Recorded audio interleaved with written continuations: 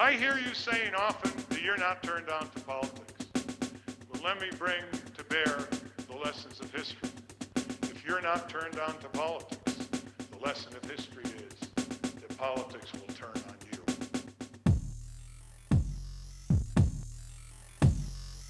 So, let's start the countdown. Those who are excessively greedy and excessively powerful must give up their privileges. They must give up some of their power. Big business has been colliding with American democracy. American democracy has been losing. We can have a democratic society, or we can have the concentration of great wealth in the hands of the few. We cannot have both. Now imagine what can happen if political campaigns began paying attention to controlling what we own. We'd have our own radio station, our own television station, our own cable channels. It is time for a change. The system is not working.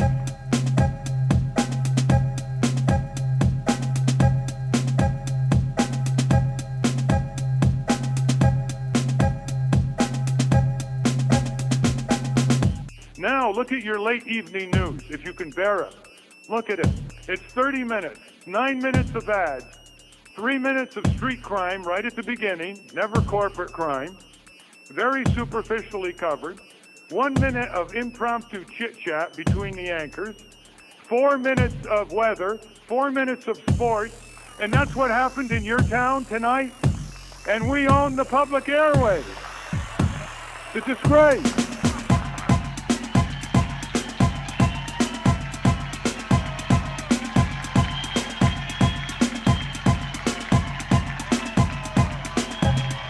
To have our own television station, radio station, and cable channel.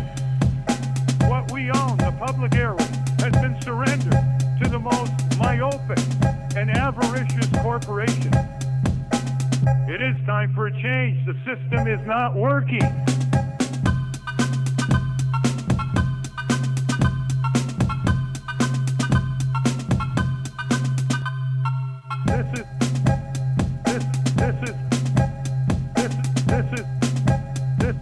This is a message of hope.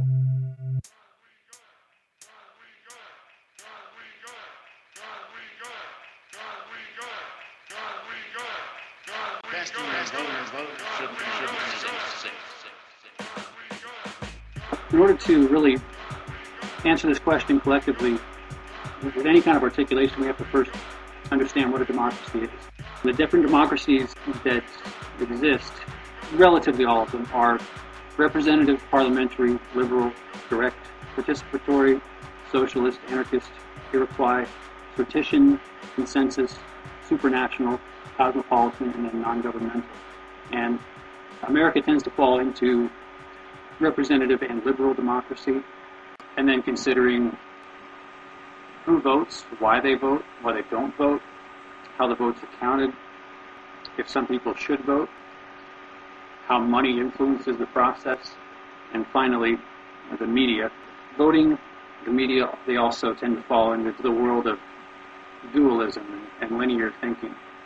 Part of the goal of the show is to get to the truth of things, not fall into these ways of looking at the world as one way or the other.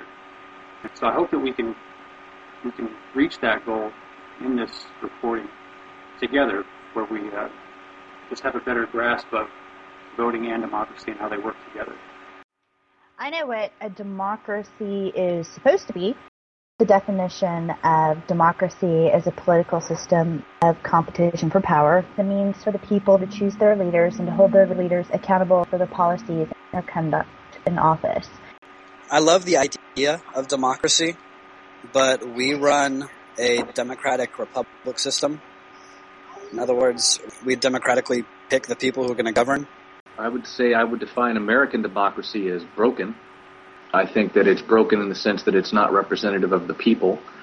I think it's broken in the sense that we have a two-party system that is completely corporate controlled, and the idea of having a real third-party candidate actually be on the debates would be a good start. the thing that always surprises me is not necessarily whether or not we're defining it democracy correctly, but that there is so much fraud in the election system that we have dead people voting. And so I look at something like that and I say, well, that's where we can make a difference right now, because, the two-party system really is what everything's still based on, whether that's good or not.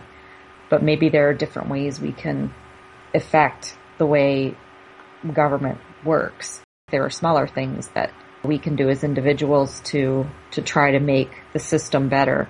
The third-party candidates, that's what they're trying to do, to get the word out. Of course, it's already past that time for right now, but it's going to come back around, and that's where we'll have another chance, and we'll just keep trying. Democracy is a system by which people have some amount of control over the processes and policies in government that affect their lives, so that they have some kind of representation.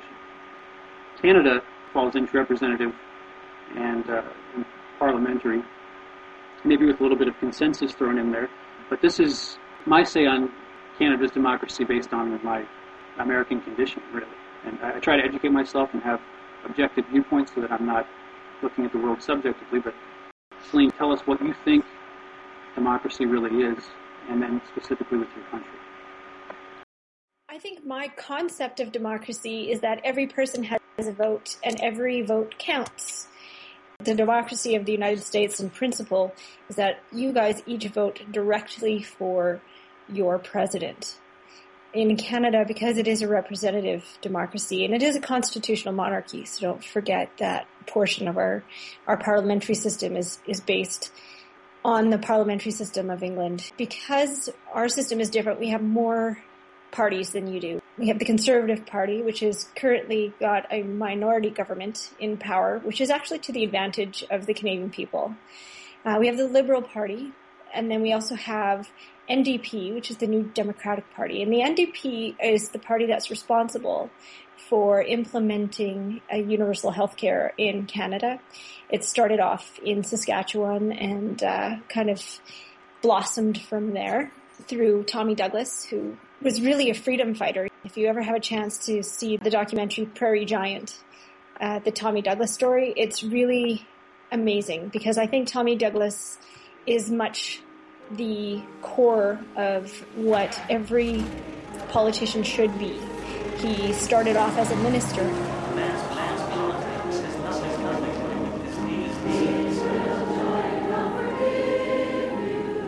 Blessed are the poor in spirit, for theirs is the kingdom of heaven.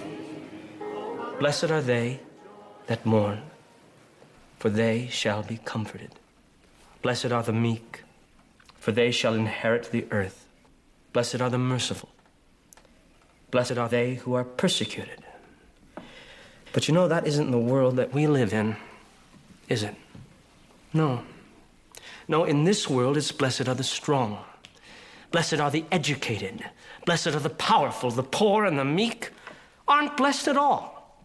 And people who call themselves good Christians stand by and tolerate it.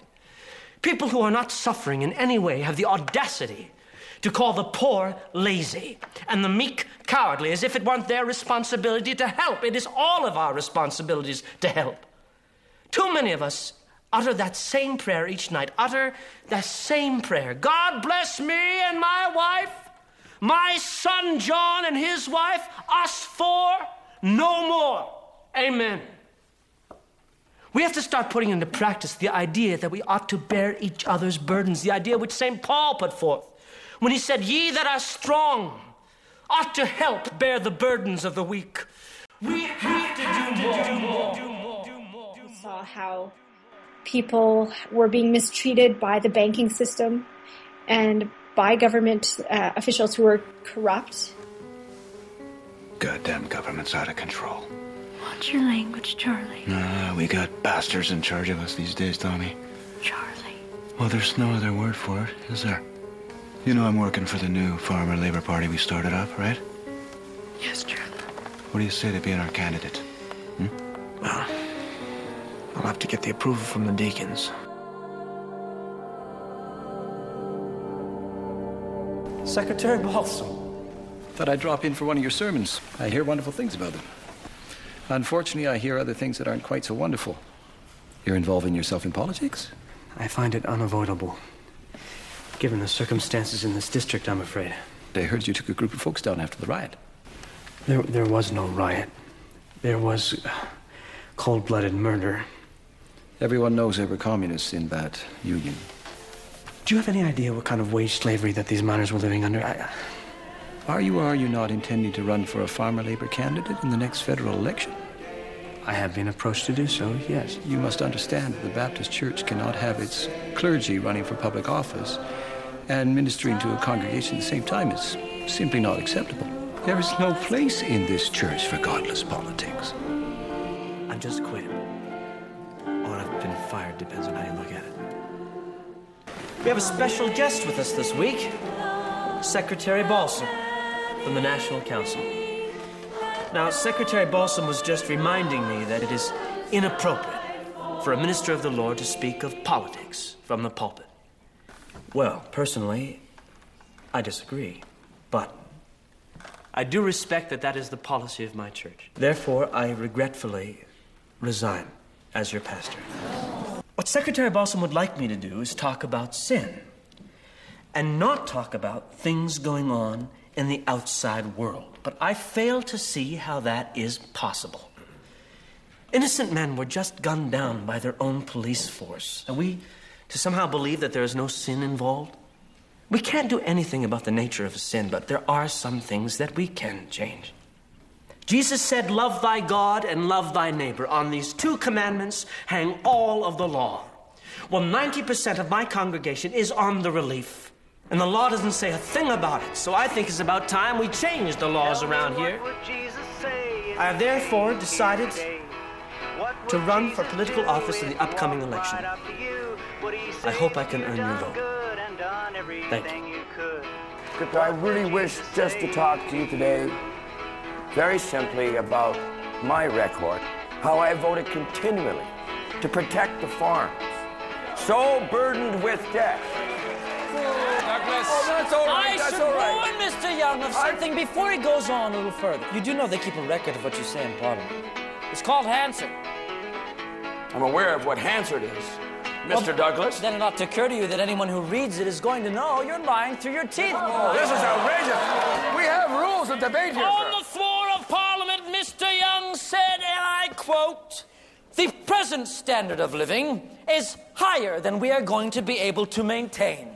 We will have to settle down to a lower standard." Now, that is exactly the opposite of what he just said to us right now. That's outrageous. I have never said such thing. Oh, you're going to have to be careful about these lies, Mr. Young. It's right here, right in black and white, right here. Have a look for yourselves, people. Hand them out, fellas. Hand out the books. Right there, page 25. February 9th, 1933. Any fool can pull What is something out of lower a than page. having no income? After 5 years of steady recession, Canadians finally have something to be optimistic about. In Ottawa, there's a new government promising better times ahead. Mackenzie King's Liberal Party has returned to power with a majority government.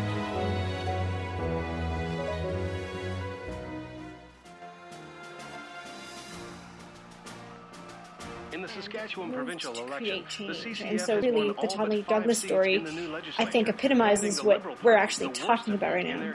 And by watching that film, it reminded me very much that we all have the possibility of creating change, one person at a time, by fighting for what we truly believe in.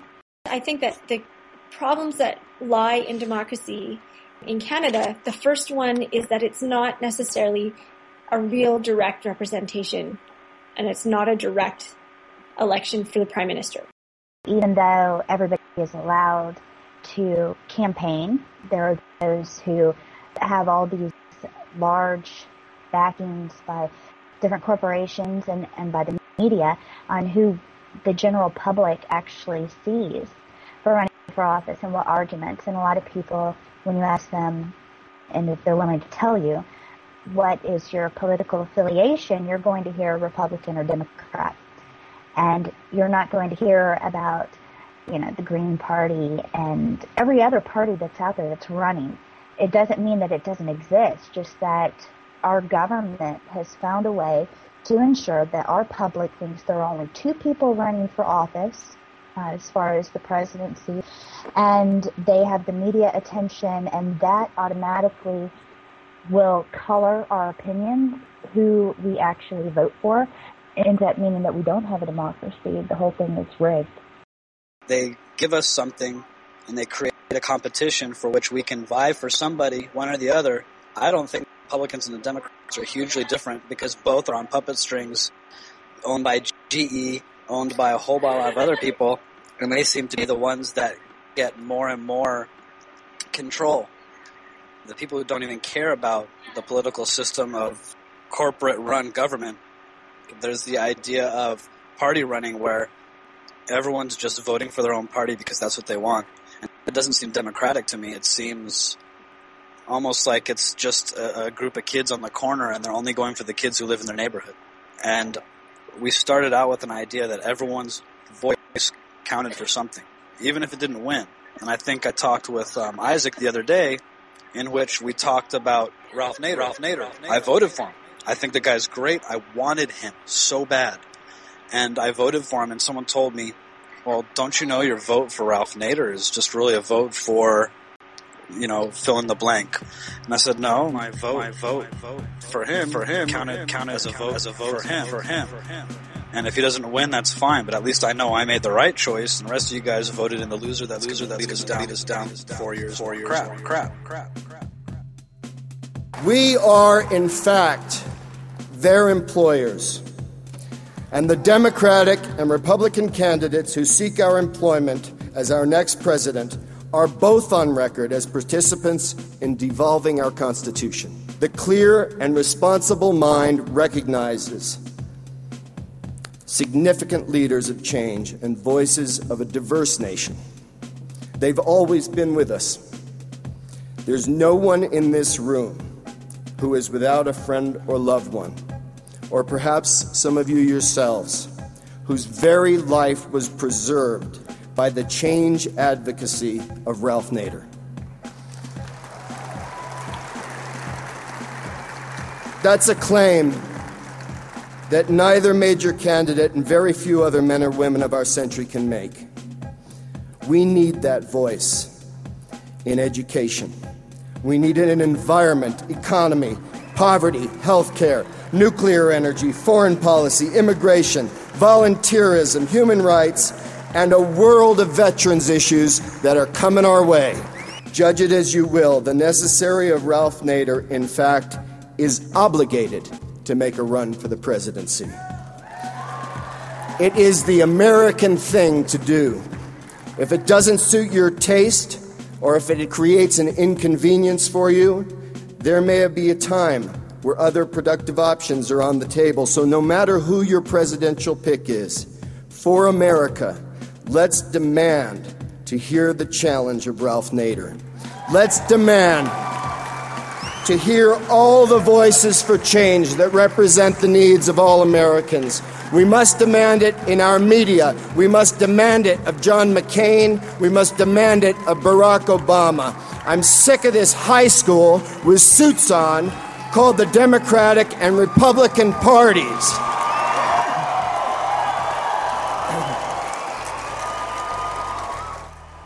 The defining moment really is that whoever you vote for, you better hold his ass to the fire. Putting on pressure, district by district, media outlet by media outlet, that as it is our job, it is theirs to serve this country's great Constitution. The next time somebody says the words, "How dare Ralph Nader run?" you ask them what they did for their country today. Mr. Nader, you've spoken very, very eloquently tonight about family values and the need for all of us to work together to make the country better. You've spoken even more eloquently about the criminal war that's now taking place in Iraq that was fomented and arranged by a criminal element, Bush and Cheney. Why do you feel 3,100 lives is worth you pushing your version of where we're going? Because Gore won the election, it was stolen from Tallahassee to Washington. That doesn't fly. Wait, just a minute. That doesn't fly. Let's see what else, just a moment. Let's see what else flies. If you don't think stealing an election in a series of events before, during, and after the election day in 2000 is sufficient, let's see what else flies. 250,000 Democrats in Florida voted for Bush. 5 minority party candidates had far more votes that would have gone to Bush than the difference between Bush and Gore before the Supreme Court of Florida was prevented from a whole state recount. He didn't win his home state of Tennessee, which usually presidential candidates do. That would have won the election. He didn't win his home state of Arkansas. That would have won the election. And I can give you a dozen other what-ifs. And it's interesting that you just pick on the Green Party what-if. And why do you think I'm a second-class citizen? Would you think the anti-slavery party was second class? Would you think that people shouldn't have voted for the women's right to vote party or the worker party and the farmer progressive party in the 19th century?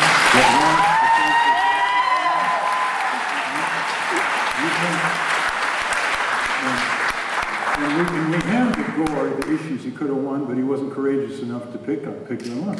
Ones that the old Democratic Party would have known. Living wage, a real unified universal health care.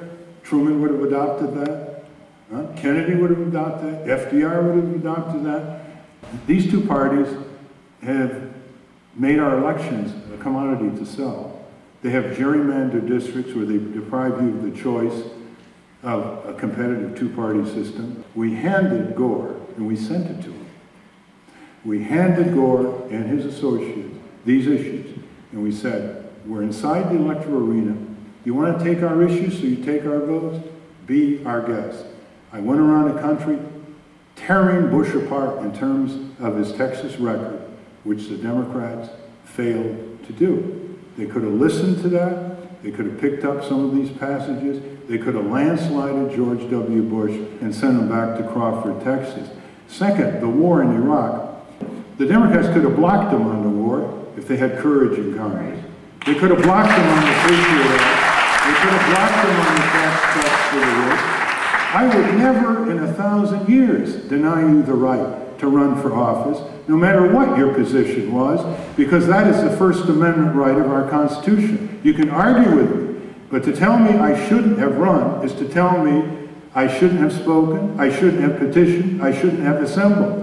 That is unacceptable.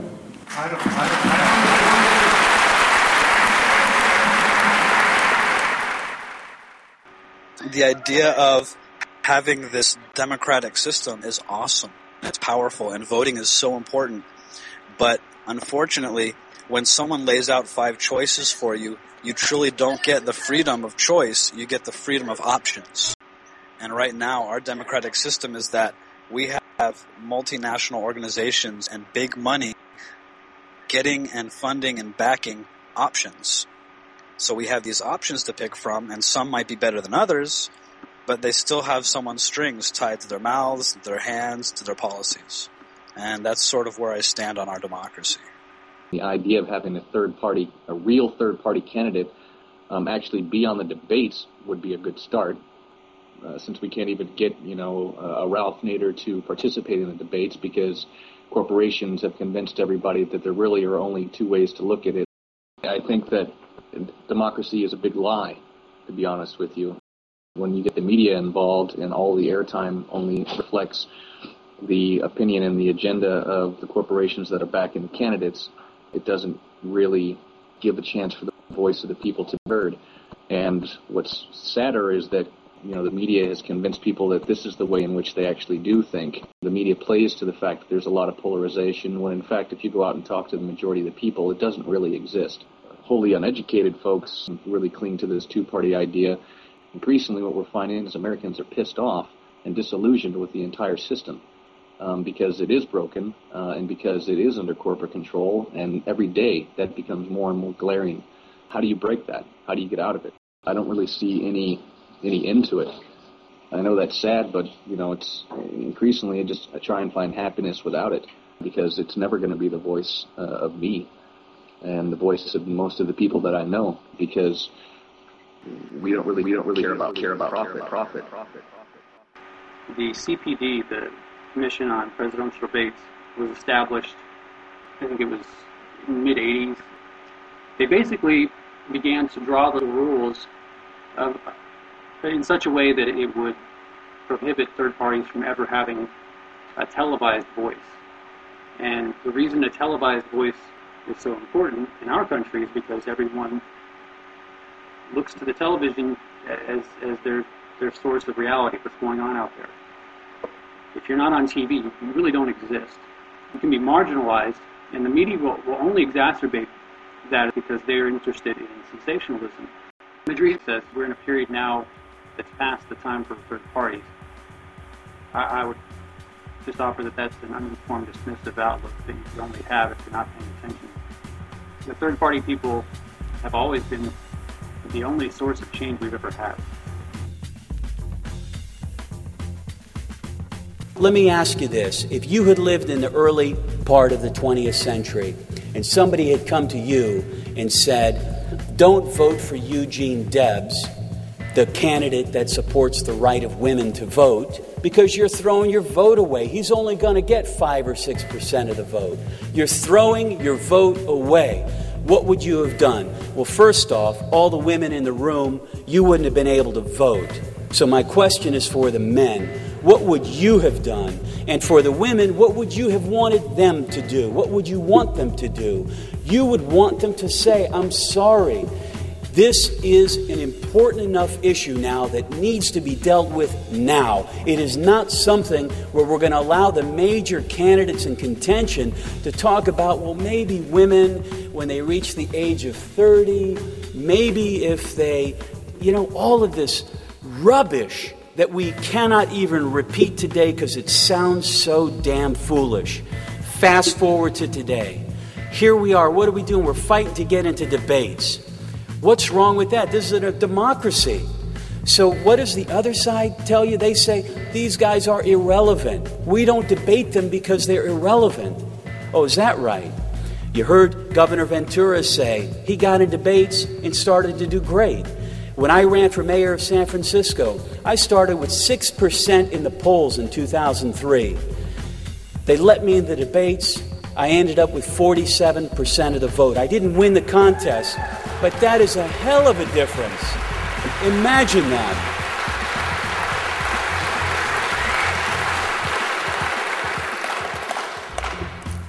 They don't want us in the debate because they don't want to debate our ideas. They want to marginalize us. They want you to believe that you're throwing your vote away if you're with us. I was over at the Excel Center, and one of the conservative radio talk people that I don't know was saying to me, don't know because I don't listen to them, saying to me, well, why do you think you should be allowed to debate Governor Palin and Senator Biden? I said, well, first off, I was president of the Board of Supervisors of San Francisco. Okay, the budget of San Francisco is over $6 billion. The budget of Alaska is a little over $3 billion. The budget of Delaware is a little over $3 billion. Senator Biden got less votes when he got elected to the Senate than I did when I ran for, mayor. Are you with me? Do you see how ridiculous this is?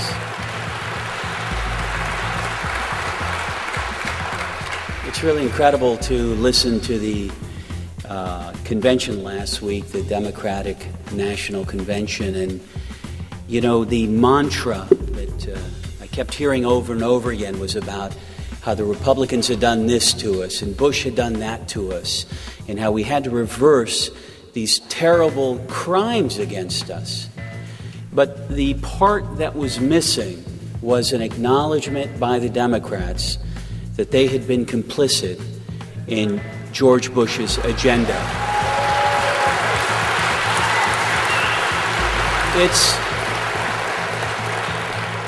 It's perplexing to me how you can say that you're not for the war in Iraq and yet you voted for every war appropriation. You say that you're for civil rights, but you vote for the Patriot Act. Then you vote for the Patriot Act reauthorization. Then you vote for the Foreign Intelligence Surveillance Act amendment, right, which gives immunities to the telecom companies. I mean, at what point, when is there a breaking point When intelligent people that are trying to build a better society say, wait a second, I'm not falling for this. If you like women's rights, if you think that they deserve to be treated equally, then you have to thank third parties. Anything involving civil rights, you must thank third parties. They're the ones that push these real issues to the forefront so that the public actually demands it of the Democrats or the Republicans. And what a breath of democratic fresh air it would be to not have to push so hard, because those people were already the ones writing legislation and enacting policy. So it's not past time for third parties. The third parties have always been the hardest workers in our country. Black people can thank the third parties in this country for having the ability to be treated as human beings. Women can. People are non-ambulatory. Most of us can thank third parties for the civil rights that we have. And it definitely, being on those debates absolutely is make or break for our democracy. And the Democrats and Republicans are ensuring that we don't have that. So I quote from Matt Gonzalez, what do these guys have to do to lose your vote? I always have to temper myself, because I'm speaking with people right now who voted for Republicans and Democrats, and I don't want to turn you off, and I don't want to let anger take over, but it's very frustrating when you see people who are otherwise intelligent still throw their vote away on someone that doesn't represent them, will never represent them, and yet they still cling to this artificial hope, as opposed to informing yourself on who actually is running on a platform of actual hope, is working towards hope every day, the other 364 days of the year, like a Ralph Nader. You see the guys doing the good thing, fighting the good fight, and you have to ask, what do these guys have to do to lose your vote? Because everybody just seems to bend over and take it. It's frustrating when you see people that are actually trying to do what's right for everybody.